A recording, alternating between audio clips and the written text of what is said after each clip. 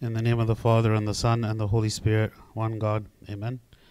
God willing, today we're going to continue in the book of Nehemiah, chapter 9, 10, and 11, if we have time. Last time, in chapters 7 and 8, there was a census that was done by Nehemiah. Again, this part of the book, the first half of the book, was all related to the building of the wall of Jerusalem. But now that the wall has been built, the focus is now more going to be about like what is the spiritual activities that are being done by the people. And the whole point of the building of the wall was to make a place for the people to worship. And so now we're focusing more on like the worship and what is it that they are going to be doing. So they did the census of the people to see who are all the people who are there in Jerusalem. They read the law, Ezra the scribe and the other priests. They read the law for the people, and they had this sacred assembly when they were reading, and then they all celebrated the Feast of the Tabernacles, which was a feast that would last for 1 week, where all of the people would dwell in tents to commemorate when they were living in tents during the 40 years they were wandering in the wilderness.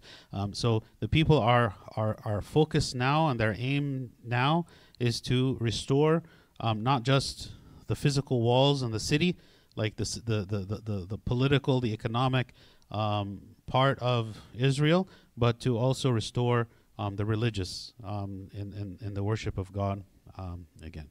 Okay, so we'll start in Chapter 9. It says, "Now on the 24th day of this month, the children of Israel were assembled with fasting and sackcloth and with dust on their heads." So it was a day of repentance. It was a day where they were mourning over their sins. "Then those of Israelite lineage separated themselves from all foreigners, and they stood and confessed their sins and the iniquities of their fathers." So the group of people that were there, it was a mix of people. There were some people who were Israelites, so of Jewish origin. And there are also some people who were foreigners, people who lived from other countries, other nations. And this was, this was expected, because for a long time, the people who were living in Israel were a mix of the remnant of those who were left after the exile, along with the Samaritans, people who were living in Samaria, where the northern kingdom of Israel used to be, Assyrians who were living in various places. At this time still, Israel is still a province of the Assyrian Empire. So there was a lot of people, okay? But when it came time to focus on the religious worship, the Israelites, okay, they separated themselves from the rest of the people, and they sought to restore their identity not only as a country, but as like a people of faith, right? And so when it came time to worship, when it came time for repentance and confession, they separated themselves. Okay, and even in the book of Ezra, which was written about the events that happened before this, it says this. It says, "When these things were done, the leaders came to me, saying, 'The people of Israel and the priests and the Levites have not separated themselves from the people of the land.'" So he's saying, in order for us to maintain like a pure faith and a pure worship, right, not to be intermingled with the people. Again, the reason why all of the exile had happened to begin with is because the people had fallen into idol worship as a result of the influence of all of the other people, all the other nations that were around them and intermarrying with them and being exposed to them. So that influence infiltrated Israel, and so they began to do the same thing as the other nations, which led to idol worship, which led to God's punishment and the exile. So now, having come back again after all that time in the exile, the 70 years of exile, so it's like, well, we don't want to do the same thing again. We don't want to fall into the same trap again. And so we want to make a distinction between us and them. Also in Ezra chapter 10, verse 3, it says, "Now therefore let us make a covenant with our God to put away all these wives and those who have been born to them according to the advice of my master and of those who tremble at the commandment of our God, and let it be done according to the law." So, of course, God had commanded back in Deuteronomy and I think elsewhere as well that the Israelite men, should only marry from among their own people and not from the foreign nations. Again, for fear of the infiltration of the pagan ideas into Israel. So the people are making a commitment now. They're saying we have to separate ourselves, right, in order to purify ourselves. So what's interesting is that in the Old Testament, because God knew the weakness of the people, right, he told them completely separate yourself. Like Gentiles were considered to be unclean in the Old Testament. Like you couldn't eat with a Gentile, you couldn't go visit him in his house. Actually, when Peter went and visited Cornelius in his house, right, he first had to be convinced that it was okay to do so by the vision that he saw with God bringing down all of these unclean animals and declaring them to be clean. So that convinced Peter to go. But even after his visit with Cornelius, the other Jewish people, they were like in shock. Peter, how did you go and eat in the house of these unclean Gentiles, right? And this is again why God declared them to be unclean.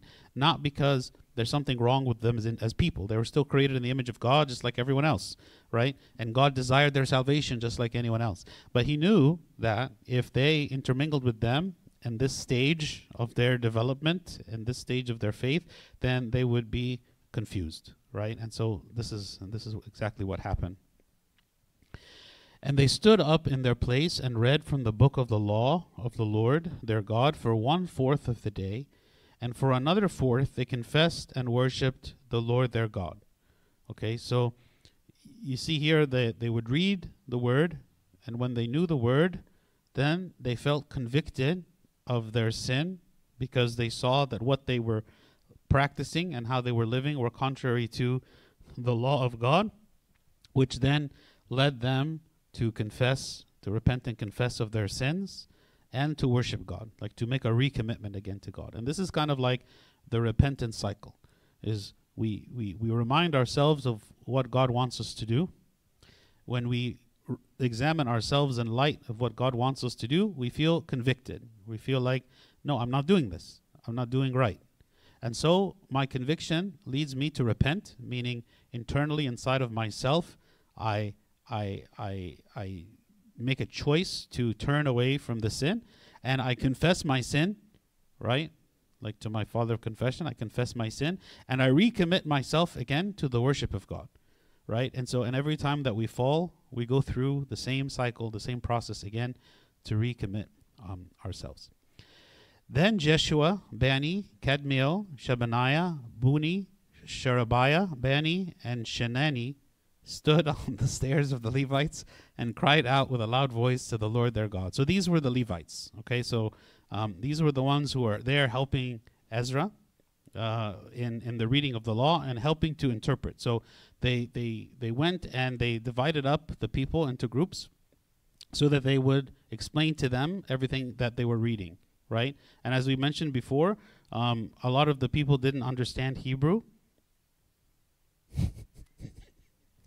A lot of the people didn't understand Hebrew, and so they would translate it into Aramaic for them in order for them to understand. Just more names. And the Levites, Jeshua,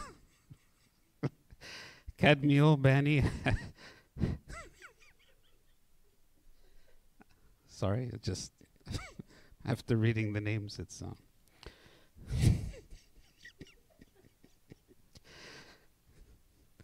I can't read the names, but just the names. I'm sorry. Okay.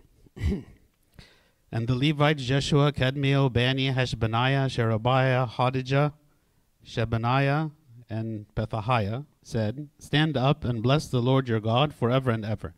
Blessed be your glorious name, which is exalted above all blessing and praise. You alone are the Lord. You have made heaven, the heaven of heavens with all their host, the earth and everything on it, the seas and all that is in them. And you preserve them all. The host of heaven worships you. You are the Lord God who chose Abram and brought him out of Ur of the Chaldeans and gave him the name Abraham." So here they are recounting the history of Israel, with God. And this is to connect themselves to the historic Israel. So to make themselves understand and realize that they are the same people, right, that God brought out of Egypt, the same people who God had chosen Abraham, even before Egypt, right? That God chose Abraham to be their ancestor, to be the father of all of the nations, to go and travel from Ur of the Chaldeans and took him to Canaan in order for him to dwell. Like, number one, a lot of the people wouldn't even know what the history was, so they're reading the history, and then two, they're realizing, hey, this is us. Like, this is who we are. Again, when we go back and we see God's faithfulness, right, there is a single lineage, right, which includes the Christians, right? All of this was, of course, in preparation for in the New Testament and all of the church. So we connect ourselves also with this history and all the work of God. You found his heart faithful before you and made a covenant with him to give the land of the Canaanites, the Hittites, the Amorites, the Perizzites, the Jebusites, and the Girgashites, to give it to his descendants. You have performed your words, for you are righteous. These are all of the peoples that were living in the land of Canaan, which became Israel, right, from the beginning. These are all the people that God commanded the Israelites to destroy and to take their land when they entered into the promised land. Yes? No, I don't think so. This is a different name. Yeah.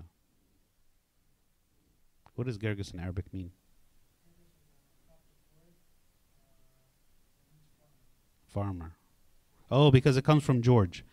Yeah, so George is two words, geo and erg.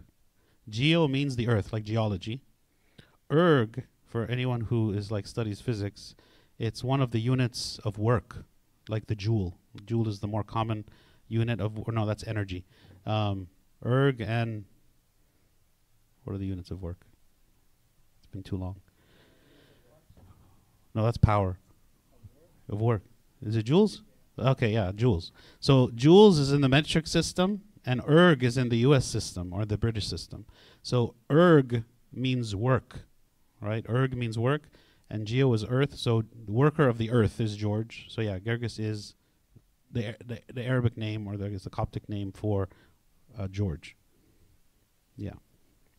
So anyone named Gerges should be a farmer.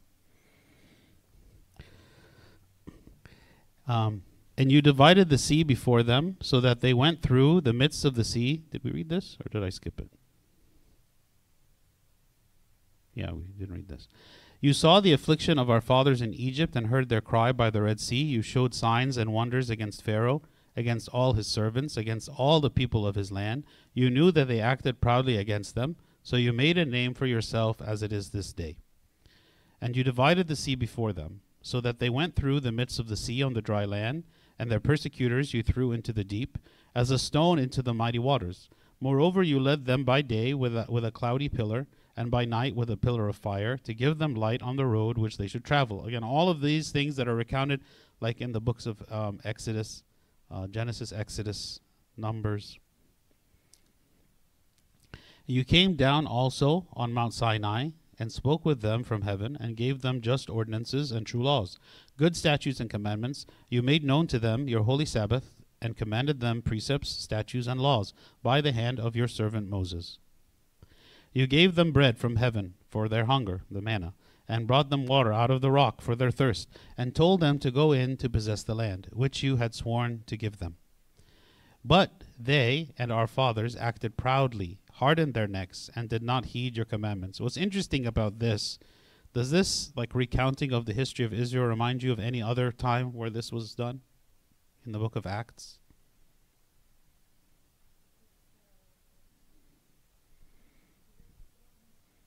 Not Peter, Saint Stephen, right? So when Stephen, right before he was stoned, the reason he was stoned is because he spoke all about the history of Israel, but from the perspective of God's faithfulness, but Israel's apostasy, right? Like God is faithful in all these ways, but Israel was disobedient in all of these ways. And you're the ones who killed the prophets, and you're the ones who did all these things. And he's saying this specifically because the Pharisees were so like married to the idea and proud of the idea that they are the descendants of Abraham, right? Meaning we are the descendants of all of these people. And so we consider ourselves to be the special people of God simply because of our lineage, right? We are the sons of Abraham. So St. Stephen's like point of his kind of historical retelling is, yeah, but the people who are descendant of Abraham, they were disobedient to God, right? So why are you so proud to be like their descendants? Like, what's so great essentially about you, the Jewish people, right? The reason that you are the chosen people of God is because God chose you, not because you were so great, not because you had some special characteristic or attribute or you're better than other people, is because God chose you. And so because he chose you, you were made worthy to be his children, not because you had some special characteristic or some special defining property, you know, that made you better than anyone else. So here, when they're reading the book of the law, they are looking at it from both sides. They are saying, look at all of the good things that God has done, and look at all the way that we have improperly acted toward him, not being thankful for the things that he has done, but instead been disobedient to him. Okay, so this is now he's saying, but they and our fathers acted proudly, hardened their necks, and did not heed your commandments.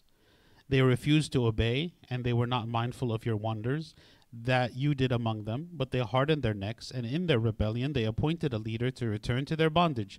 But you are God, ready to pardon, gracious and merciful, slow to anger, abundant in kindness, and did not forsake them. Okay? So they're highlighting first God's goodness, and then their own sin, and then God's mercy, that even though the people didn't do what they should do, he was what? Abundant in kindness, slow to anger, did not forsake them. Okay?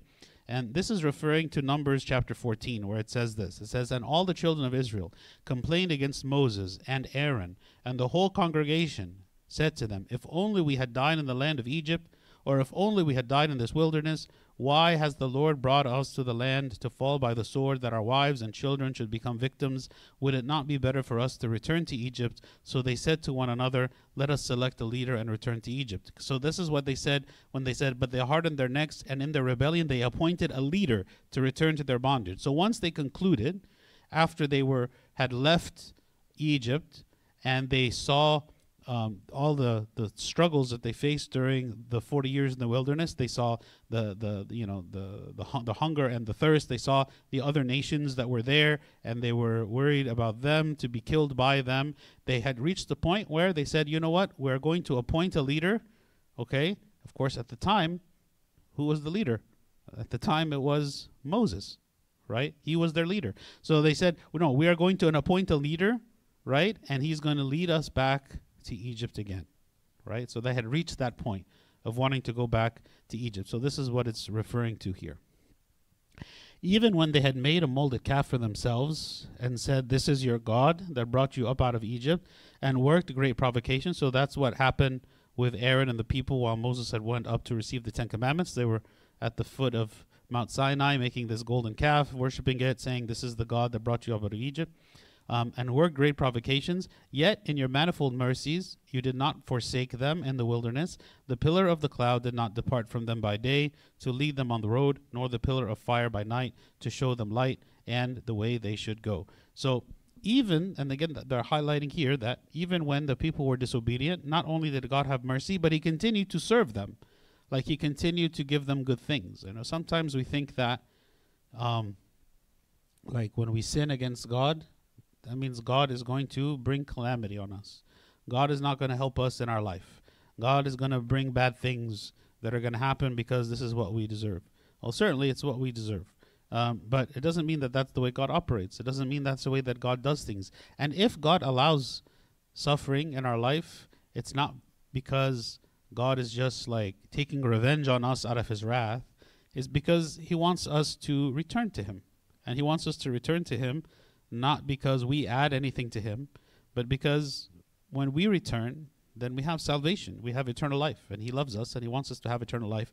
So he will do things that are necessary for our eternal life, not because he is just angry with us that we have done contrary to what, he said. Like kind of like sometimes parents, when their children disobey them, they get angry for prideful reasons. Like they get angry, it's like, how dare you disobey me? Don't you know who I am? I'm your parent. You have to listen to me, and so on. Like the source of the punishment that maybe comes from the parent to the child might be selfish in some way. Might not be always designed to maximize like the benefit or the well-being of the child, but maybe is more about the kind of the pride of the parent being hurt and being harmed by the disobedience. Right? But this isn't the way that God works, right? God is always doing things that are for our benefit and for our good, even when they bring some kind of suffering. You also gave your good spirit to instruct them, and did not withhold your manna from their mouth, and gave them water for their thirst. 40 years you sustained them in the wilderness. They lacked nothing. Their clothes did not wear out, and their feet did not swell. So again, God continued to be faithful in bringing them food. Even the Passover, like the Passover was instituted when? The 10th plague. So right at the time when they were getting ready to leave Egypt. So God told them at the time to commemorate this event every year from the very beginning. He told them that. But even that, which they had just experienced, they had just seen the faithfulness of God, they had just seen how God saved them from the Egyptians and from slavery, but even the Passover was not something that they celebrated at all during the 40 years in the wilderness, right? They didn't. It was only later on when they entered into the promised land that they began to celebrate. So like the people were constantly disobeying God, even from the very beginning, and yet God continued to support them. Moreover, you gave them kingdoms and nations, and divided them into districts. So they took possession of the land of Sihon, the land of the king of Heshbon, the land of Og, king of Bashan. You also multiplied their children as the stars of heaven, and brought them into the land which you had told their fathers to go in and possess. So even while, again, they were always grumbling, but yet you granted them victory over the enemies that they met in the wilderness during those 40 years, and you were faithful to bring them to the promised land, which is the land that you had promised Abraham long ago, when you brought him from Ur of the Chaldeans to Haran, to Canaan, and you told him, this is the land that your descendants will inherit. So finally they actually entered into that land hundreds of years after that. So the people went in and possessed the land. You subdued before them the inhabitants of the land, the Canaanites, and gave them into their hands with their kings and the people of the land, that they might do with them as they wished. And they took strong cities and a rich land, and possessed houses full of all goods, cisterns already dug, vineyards, olive groves, and fruit trees in abundance. So they ate and were filled and grew fat, and delighted themselves in your great goodness. Okay, so once they entered the land, they experienced all the fullness of the land. And again, this fullness of the land, God had intended for them to experience before. There wasn't supposed to be a 40 years. There was supposed to be, we go straight from slavery, from Egypt, straight to the promised land. That was the plan, right? It is only because the people didn't trust God's plan that they had to suffer through the 40 years in order to come back to the exact same place that they would have been from the beginning. And we spoke before about, how this could be representative of how the failures that we have, the mistakes that we make in our life, cause us to miss out on something, but God can bring us back to it again, right? Though we have to suffer maybe the consequences of our own actions, but God can still bring us back to what he wanted and what he intended for us from the beginning. Nevertheless, they were disobedient and rebelled against you, cast your law behind your backs, and killed your prophets who testified against them, to turn them to yourself, and they worked great provocations.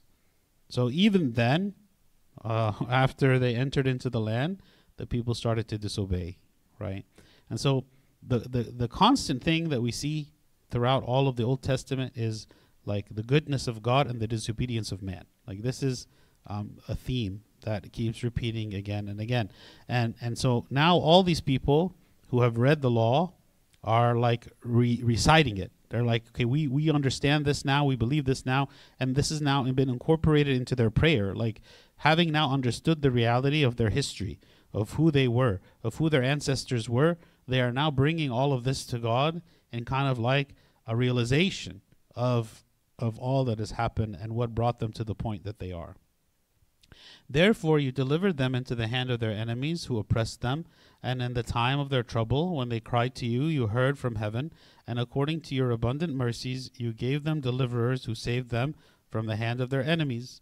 So again, this could be like the time of the judges, where when the people disobeyed, God allowed them to be overcome until they repented, and then he brought them deliverers, the judges, to lead them back and destroy their enemies. But after they had rest, they again did evil before you. The cycle would keep repeating. Therefore you left them in the hand of their enemies, so that they had dominion over them. Yet when they returned and cried out to you, you heard from heaven, and many times you delivered them according to your mercies. And testified against them, that you might bring them back to your law.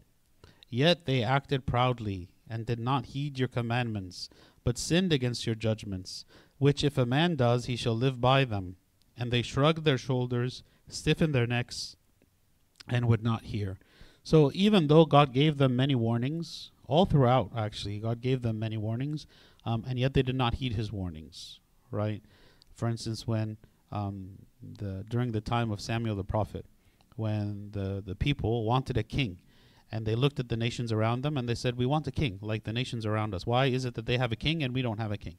And so God told them, okay, I'll give you a king, but keep in mind that when you have a king, he's going to force you to pay taxes. He's going to force you to the draft, so you're going to have to serve in the military. He's going to tell you to do all these kinds of things that you don't want to do. So just be aware that if you seek having a king like the other nations, this is what is going to happen.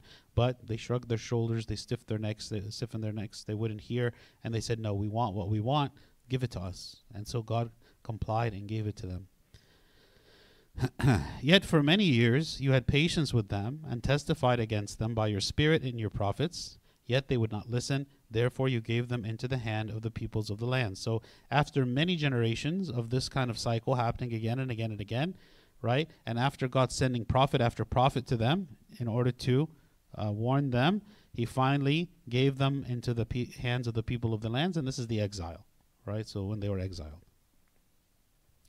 Nevertheless, in your great mercy, you did not utterly consume them nor forsake them, for you are God gracious and merciful. So they still see the mercy of God even in the midst of such a calamity. And this takes a lot of faith, because sometimes when a person is experiencing a lot of suffering, and especially if that suffering is their own doing because of their own wrong choices, they forsake God and they see that God is their enemy. Whether God is their enemy because they feel like God hates them, or whether they hate God, or both, God becomes very distant from them because they feel like I have put myself in, or God has put me in a situation where I cannot return, right? I cannot be restored again. If we look at the example of the prodigal son, when he was in a state away from his father, having ruined his life, and now he was like, what should I do? And he felt ashamed to go back to his father as a son and say, I have sinned, please restore me again. So he said, maybe the best I could do is return just as a hired servant, right? We look at someone like Judas, for instance. Judas, even though he felt remorse for having betrayed Christ, the idea of him returning and confessing his sins and that God would accept him again, this wasn't in his mind. He says, no, because I have failed, because I have done wrong, there is no way for me to return again.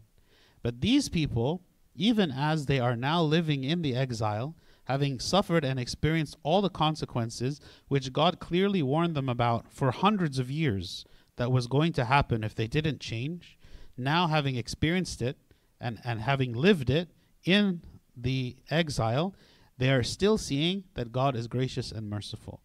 Instead of seeing him as, you hate me, instead of seeing him as you are the cause of this, instead of seeing him as I hate you because of what you've done to me. No, they see that God has been merciful and good to them all along, and they're the ones who have been rejecting him all along, and yet God is still wants to reconcile with them. God still wants them back again.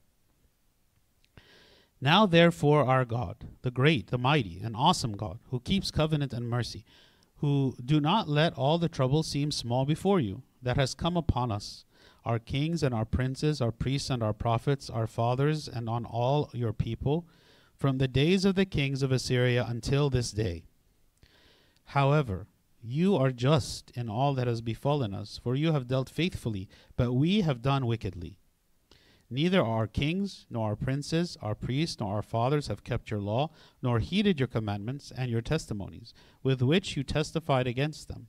For they have not served you in their kingdom, or in the many good things that you gave them, or in the large and rich land which you set before them, nor did they turn from their wicked works. Okay, so they are still, along the same line of reasoning, saying, we are the ones who have completely failed you. Our leaders have failed you. Our fathers have failed you. Our priests have failed you. We have not kept your law. We have lived sinfully. We have rejected you. We have, cast aside your commandments. We have not served you as we should, right? Even though you gave us so many good things, even though you gave us a large and rich land, even though all of this we have not turned from wickedness. What's interesting here also is you see like the genuine repentance that has come to these people, and it's come from what? It's come from an act of mercy, right? Like God took them who deserved the punishment that they received, and he brought them back from the punishment. He brought them from the exile. He brought them back to their land. The act of mercy is what brought repentance. Sometimes people think that what will bring repentance is continual, perpetual punishment, right? Like I'm going to keep punishing you and keep punishing you and keep punishing you until at some point I feel like the punishment is enough. But that somehow the perpetual punishment is going to bring about a change. But what happened in this case, and I'm not saying that's never the case. I mean, in some cases it is, but here in this case, what brought the repentance was the act of undeserved mercy that God gave to the people, right? Once they came back to the land and they read the law and they realized that all that had happened to bring them to the point that they realized that we are the ones at fault and God is not to be blamed for what is it that he had done. And out of his goodness, he has brought us back, even though we haven't done anything to deserve to be back. Like we didn't do anything. It's not like, kind of just like, St. Paul, he says, that Christ was incarnate and he died for us while we were still sinners. He didn't wait for us to achieve a certain level of righteousness in order to deem us worthy for him to come and save us, right? The same is true here. It's like these Israelites who were living in Persia, right? They hadn't done anything to reach a certain level of righteousness in order for God to say, okay, now is the time for you to return. He did it completely out of his own mercy for them, not in reaction to an act of righteousness that they have done. And because of that, when they returned and they read the law and they understood all that had happened to lead them up to that point, they recognized that they deserved the punishment and they deserved what happened to them. And what's happening to them now, which is God bringing them out, is like an undeserved act of mercy. And that mercy is what turned their hearts, as what made them repent, because they saw God's goodness that they didn't deserve. So there are times where punishment can bring repentance, but there's also times where mercy can bring repentance. And in this case, definitely, God gave mercy. Yes. Okay, it's not really a question, but it's a concern. When the people, so what it took for them to come to this repentance was the reading of the law, right? Because everyone, from their point of view, I was born in captivity, right? And I've never enjoyed this God, right? but now so I don't have any reason to hold on to God. But if I look back and read the law and I read the history and I see the things from God's point of view and my fathers and what my fathers did, then there is no denying God's mercy, right? Which is what you're saying. Now my concern is that, okay, for people who are very far from God because they were born in a society that is far from God and so on, what it would take for them and maybe sometimes they will blame God for anything bad that's happening, right? What it would take for them to realize or to repent, as was the case with the Israelites, is a big picture, right? Is to understand, okay, I was watching today this soccer player who was complaining against God, grumbling against God because she got injured in a game, but she never, in her life she never actually followed God or anything, so it's like, well, look at the rest of your life and don't look at this one incident and say, so that was what I was kind of screaming at the phone. Like, you need to look at the thing in a big picture, right? It's not a one event thing.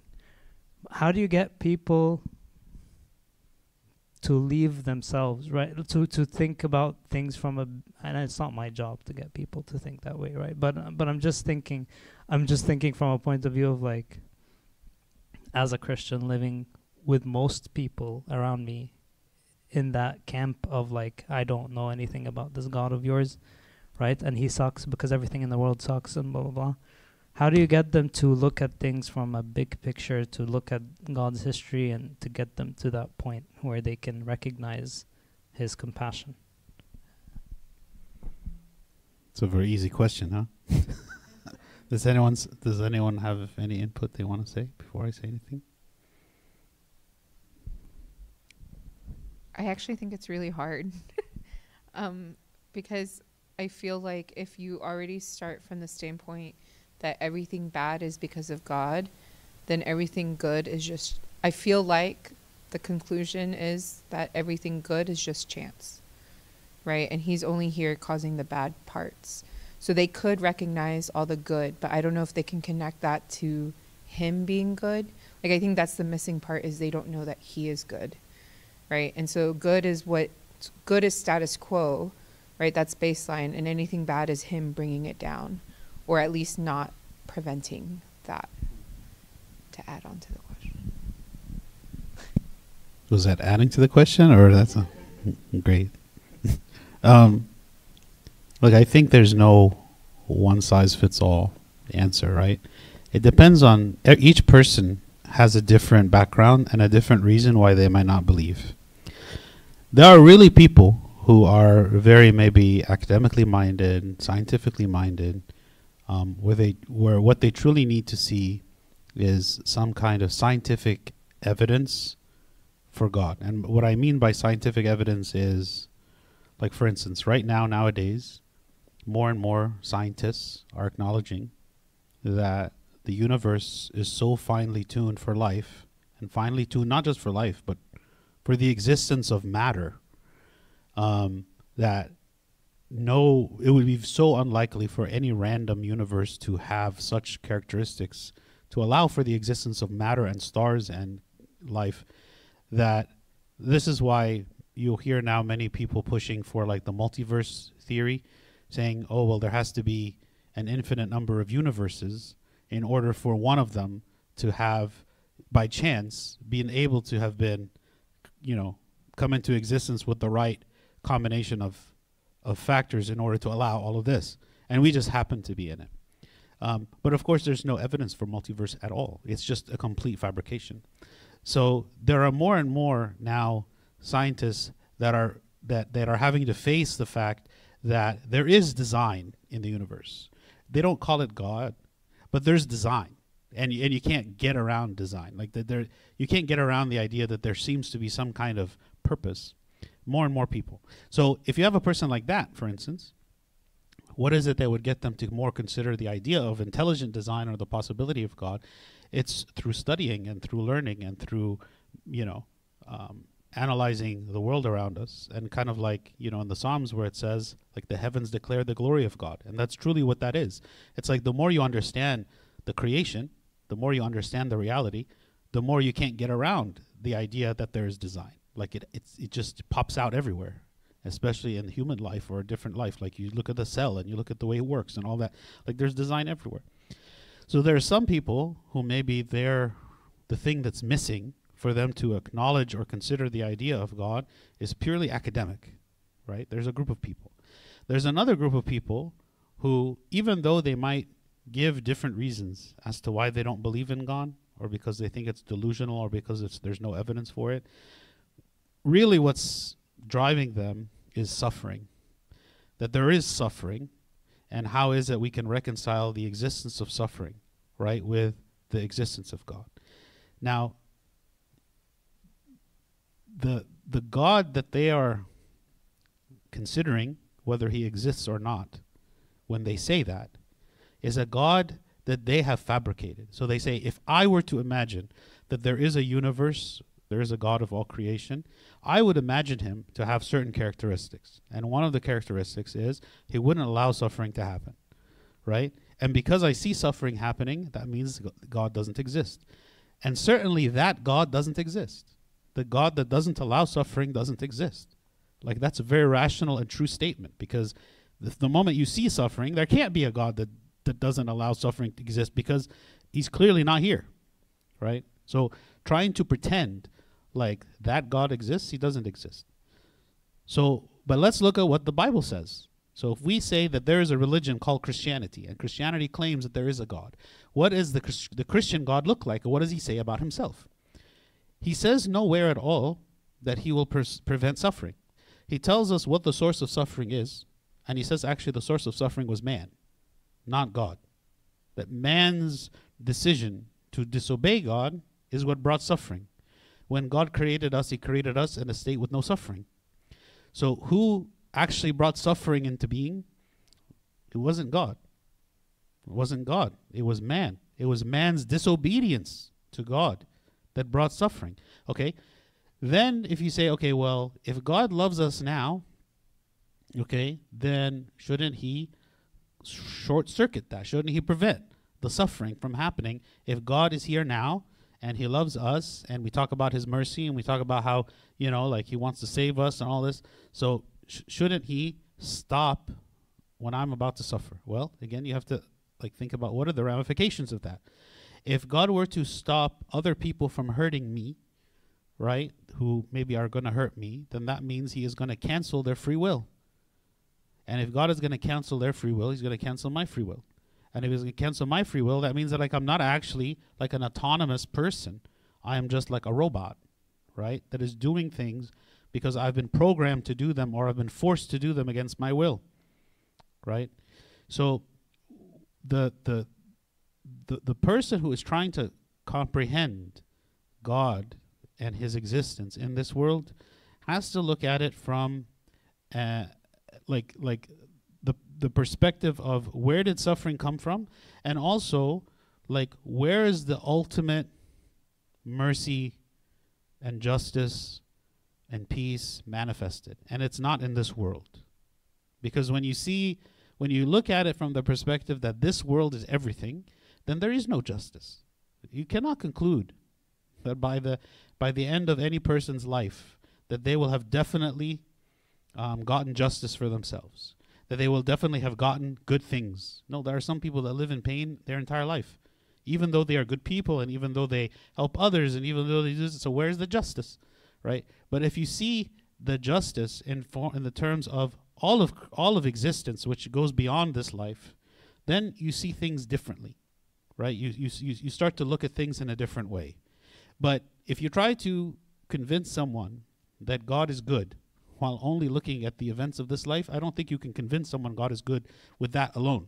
You need to say, no, but there is an eternal life.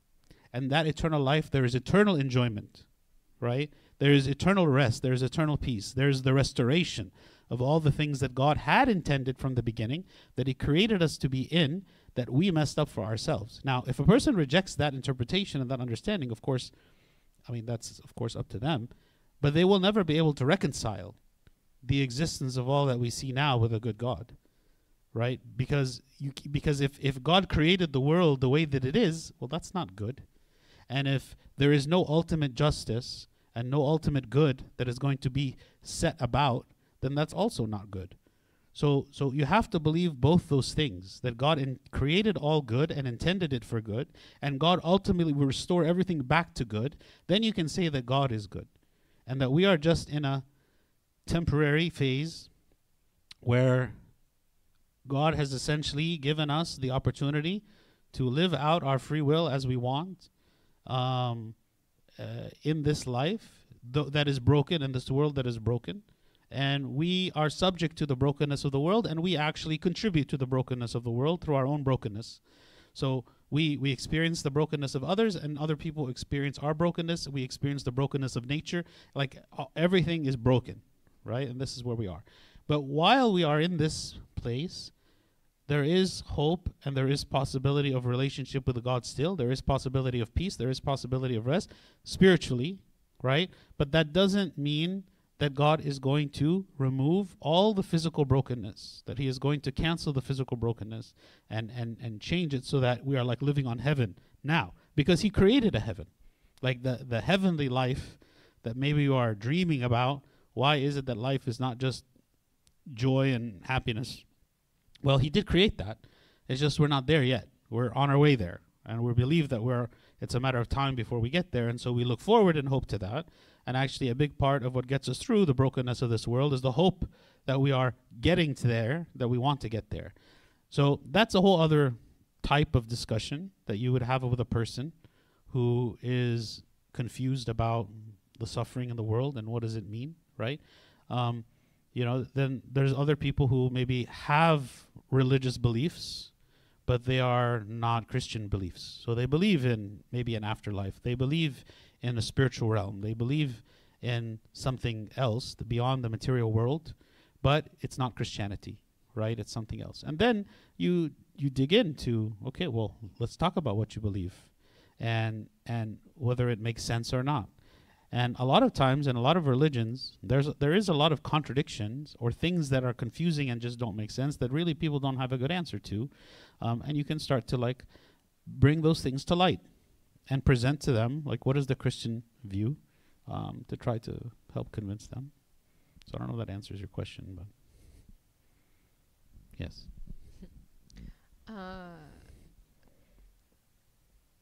So like this whole account, they're going back to the beginning and talking about all of God's goodness. And I feel like the lens of it is very much like we messed up, God was good, right? We kept messing up, and even more, God was good. And like there's this character in The Great Divorce where like she's up in heaven and she won't come out from the trees, right? Like she won't step into the light. And I feel like that's kind of the lens I read this in. Like I'm more focused on our brokenness than his goodness, right? And at some point I'm like, well, if I'm going to remain broken and I'm going to keep falling, then why not just stay down, right? Because might as well get comfortable, right? And I know, like, logically, I know that's wrong, right? Because there's a lot of growth and redemption and the journey and all of that good stuff. But like, I also feel like there's a camp of people that like you can explain the abundance of his love and it's overwhelming, right? Like we can't understand how a person or a being can love like this, right? Like it doesn't exist here, right? And it's almost like I feel like we're trained to be in a like we have to earn love or we have to deserve love, right? And here it's free. Like it's free regardless if you know him or not, right? And how do you wrap your mind, like you can't wrap your mind around it, right? But how do you not stay in fear of that and run towards it? Like this sounds like they're running towards it, right? Like we know we messed up, but we're coming to you, right? We're still going to run to you instead of saying, I'm not, like, I don't belong here in this because look at what my fathers did. Look at where we are now. Like we didn't build those walls. Someone else came and convinced us of this. And how do you, I don't know, like how do you run towards that instead of it being something fearful? Well, I mean, when we speak about having faith, we're speaking about having faith in God's person, in his character, right? Not just as in his existence, because maybe a lot of people can believe that God exists, but it's harder to believe that God loves you than to believe that he exists. Because you get back to the brokenness and everything, and my own brokenness, right? How is it that I can believe that God is good in this world, or how is it that I can believe that God is going to accept me after I've disobeyed him 1,000,000 times, that he's going to still have patience with me and accept me again? And this comes from knowing who is the God that we worship, right? Like when they read the book of the law, they read who God is. They saw God's mercy and his goodness, and so they believed that just as he was merciful in the past, he was going to continue to be merciful. And we talk about many examples of people who received the mercy of God, that they didn't deserve it. And so we trust, when he says things like, I will remember your sins no more, as far as the east is from the west. I have separated your sin from you, though your sins are as red as crimson, I will make them as white as snow. Like these things that we latch on to remind ourselves that, there are people who have been even more sinful than I am, and God still forgave them. God still loves them. God still restored them. God still won them to himself. And so we look at those examples and we try to remind ourselves of those things so that we are motivated to continue walking in a life of repentance. Because the person who accuses us, the devil, who was the accuser, he's called the accuser because he's the one who wants us to do exactly what you're saying, which is to just stay down. Although in the Proverbs it says, a righteous man falls 7 times and gets up again. So if God considers the man who sins 7 times a day to be righteous, then that means that righteousness has nothing to do with the number of sin, the amount of sin. It's irrelevant. It has nothing to do with how much sin. That righteousness has to do with whether we repent. So we look at things that way because we are poor judges, right? We are awful judges. We look at each other and we say, oh, this person, they did this and this and this, and we continue to label them as such. Like I always say how we continue to label people like the woman who came and washed the feet of Christ, like we call her the adulterous woman because we label her as that because that's what she did, but she's not the adulterous woman. Like she's the repentant woman, like she's the righteous woman, right? But we remember the act that was done, and we're like, oh yeah, we label her with that act because that's what we see her as. But that's not what God sees in her. He doesn't recognize her as the adulterous woman. So God wants to heal and wants to restore and wants to bring us to himself. And it's a matter of faith to believe that and to ask God to continue to fill us with faith and confidence in his goodness, to really believe in his character. This was, the problem that the Israelites had from the beginning. Because you can imagine that the Israelites, after seeing the 10 plagues, no one could doubt that God existed. Like you couldn't live through the 10 plagues and then be like, yeah, I don't believe in God. No, God definitely exists. And then no one could say that God was a weakling because obviously he did things that are very powerful. So no one could say that God was weak. But what they did say continually over and over again is, yeah, maybe God exists and God is strong, but he doesn't care about me. That's why they kept saying, you know what? Why did God bring us out here? He's not good. He doesn't know what's best for me. He's not good. If he was good, he would have provided for our needs. If he was good, he wouldn't made us to suffer. If he was good, then he wouldn't have done things the way that he did them. And that was their constant complaint about God, is that he wasn't good. Not that he didn't exist and not that he wasn't powerful.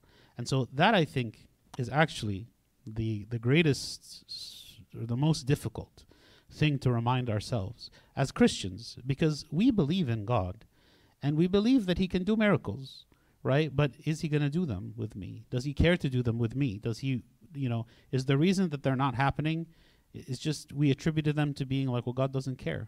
Like if he cared, he wouldn't allow me to suffer this way. He wouldn't allow me to continue this way. Certainly, we don't understand why. There are times where he chooses to act and other times where he chooses not to. And maybe that's part of the difficulty, is we know that he can, So it's like if somebody is drowning and there's a person standing on the side of the pool and he just stands there watching, like we would say, you're cruel. Like, you're not even trying to save, you know? And so maybe we look at God that way. We see him as being the one with all the ability, all the capability to do good and to heal and to change everything to be good, and he doesn't. And so we see him as cruel. Now, I can't say that I understand, like, why he chooses to act in some cases and why he chooses not to.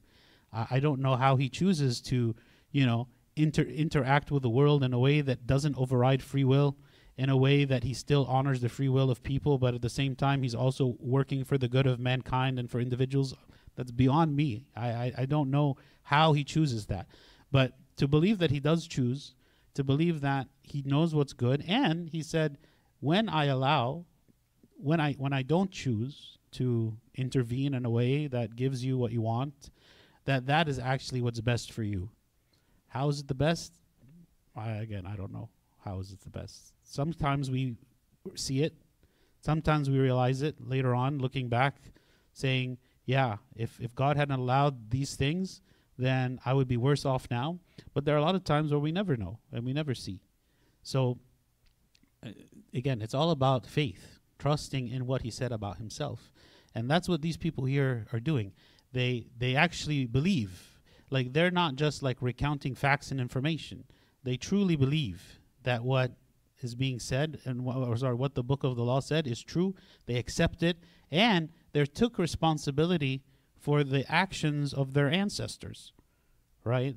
It wasn't even them. Like, they weren't the ones that did these things. Like, many of these, they were born in captivity, and they were like, we have nothing to do with anything that has happened before. And they weren't even blaming their fathers or their parents for it. They were like, yeah, we are sinners. Like, we collectively together are sinners. You know, even if we weren't the ones in the Garden of Eden sinning, but I know myself that it's just a matter of time. That if I had the opportunity, I would sin. That's my nature, right? So we didn't necessarily commit the specific sins, like what the people are saying. We didn't necessarily commit the specific sins, but we are sinful by nature, and we commit our own sins. And so we are deserving of punishment. And yet God's mercy is what's bringing us back. So the more we identify our own sinfulness and we see the mercy of God, the more that we can have a healthy relationship with God, and we see his love because he's offering us what we don't deserve. Okay. Okay, we're almost done with chapter 9. Here we are, servants today, and the land that you gave to our fathers, to eat its fruit and its bounty. Here we are, servants in it, and it yields much increase to the kings. You have set over us because of our sins. Also they have dominion over our bodies and our cattle at their pleasure, and we are in great distress. So he's saying here, he's saying, we are like our freedom has been taken from us, right? Because they were, as the nation of Israel, God wanted them to be free. He wanted them not to be enslaved to anyone, right? And so, but they're saying here we are servants. Like, the servants here is not meaning like servants of God. He's saying we are like the servants of other nations. We are enslaved by them because of the exile. They were enslaved. And the land that you gave to our fathers to eat its fruit and its bounty, like the land you've given us to live and to be free in and to enjoy its fruit, we are servants in it. We are under we are under the government now of the Syrian army, of the Assyrian Empire, sorry. And though it's yielding much fruit, who is it that is gaining that fruit now? It is the kings, right? It is not ourselves. We are not reaping the fruit for ourselves. We are paying the taxes to the Assyrians. We are an oppressed people, okay? The kings you have set over us because of our sins, and we brought this on ourselves, right? Because we despise the freedom that you had given us, and we chose to use our freedom to sin against you, and so now we have lost the freedom, right? Also, they have dominion over our bodies and our cattle at their pleasure. We are in great distress. So spiritually, you can look at this and interpret it in a spiritual way, is that these kings, right, in a spiritual sense, are like the passions. They are the things that enslave us, the things that keep us from enjoying our lives because we are addicted and enslaved to certain desires that we have that consume our thoughts, consume our minds and our hearts, that make us always go back to, there's there's the verse in Proverbs that says, what, as a dog returns to his vomit, so like we return to our sins. Like we are going back to the same sins that we have committed. We go back to it again and again and again and again. So that's what like these kings represent kind of spiritually. And because of all this, we make a sure covenant and write it. Our leaders, our Levites, and our priests seal it. So this is a renewal, right? They are making a renewal of the covenant with God, a renewal of the obedience that they are seeking to obey God and submit to Him because of His goodness, because of all that He has done. They recognize their sin. They recognize God's mercy. All these things, recounting all throughout their history, and now they are ready to make a new start again, which is really a beautiful ending to this chapter, because this is the goal of all that was done. Everything that Nehemiah did, it wasn't just to build a wall. It wasn't just to maintain the military strength of the nation. It wasn't just for political or economic reasons. It was ultimately for this, to make a place for the people to return to God again, right? And this, in this chapter, everybody gets it. Like in this chapter, everybody is aligned, everybody believes, everybody has the right attitude about it, and that's why it's a beautiful chapter, and that's why we see the fruit of all of the work that had been done was for this, and so like this returning of the people, not just physically, like from exile to Israel, but returning spiritually to God again, is really what we, what the people are trying to do.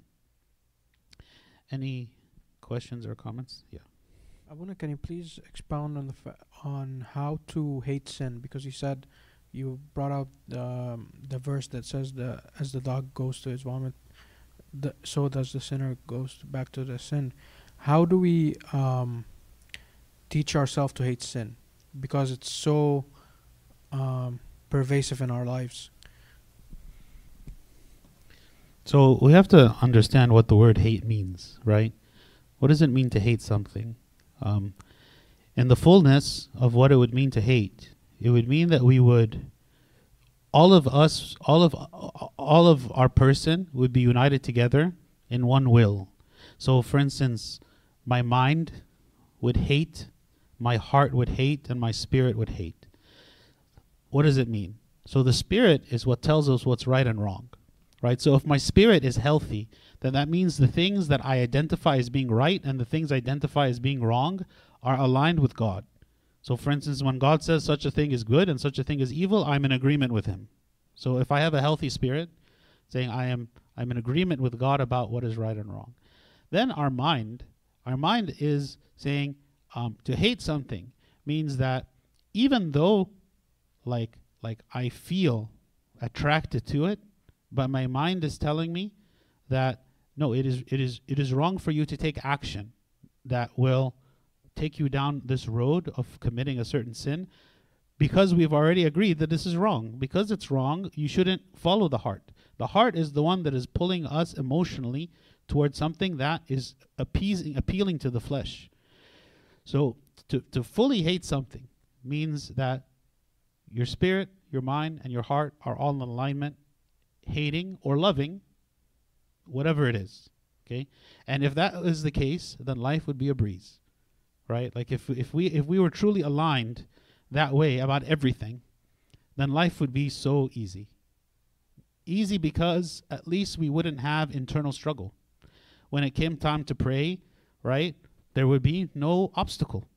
Like there would be nothing in us saying, I'm lazy, I'm tired, I don't want to do it. What's the point of it? How long has it been? Why? Because even our heart, our emotions are energizing us to pray, right? When it came time for forgiving our enemies, we would forgive them fully from our hearts. Like we would feel true compassion and love and kindness toward them. So it's not just my mind is saying you should do it. No, my heart is saying I want to do it. My heart is just delighting in showing love and goodness to my enemies, right? But in reality, we know that we are not all, like our hearts are not necessarily sanctified to that degree, to where our hearts and our minds are aligned with our spirits in that way. So, but I would say that the fullness of what to hate sin would be with all of them. Like where you look at sin and you find it disgusting. Okay? But let's say our heart is not yet sanctified, so it still desires sin. Okay? Which I would say is maybe the case for most of us. Okay? At least my mind and my spirit can stand against it. So because I believe and I acknowledge that something is sin, my mind can say, okay, how can we prevent ourselves from doing it even though I am attracted to it? Right? Like let's say someone is struggling with pornography, okay? And it's a desire, right? There's a sexual desire. So their mind can say, okay, because I know that this is wrong, then I will choose to do certain things or not do certain things to prevent myself from being able to use it, right? Like I won't use my computer at night. I won't keep my phone in my room. I will install certain software to protect from this and that. I will find someone to be accountable with for this and that. Like there are things that I can do in order to protect myself simply because I have decided. It doesn't change anything about my heart. Like maybe I still desire the sin. Maybe it's still something attractive to me.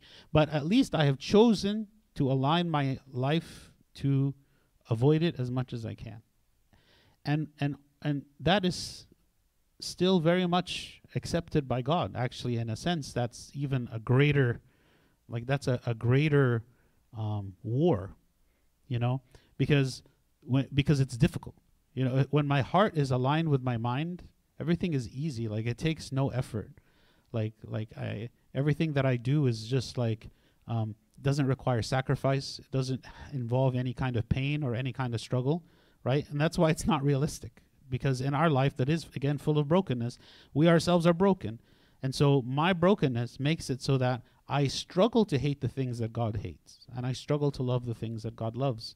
And a big part of my spiritual struggle is to align myself with God so that I truly avoid the things that he hates and hate the things that he hates. Now, over time, we hope and we pray that through the sanctification of the Holy Spirit, we begin to be sanctified in a way to where I truly am disgusted by the things that God hates. And it's not just a principle that I am trying to apply only, but even my heart participates in it.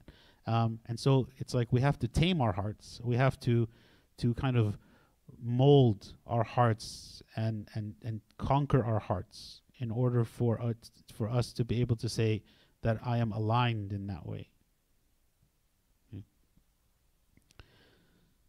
Okay, that's all we have time for. Any final questions? Okay, can pray.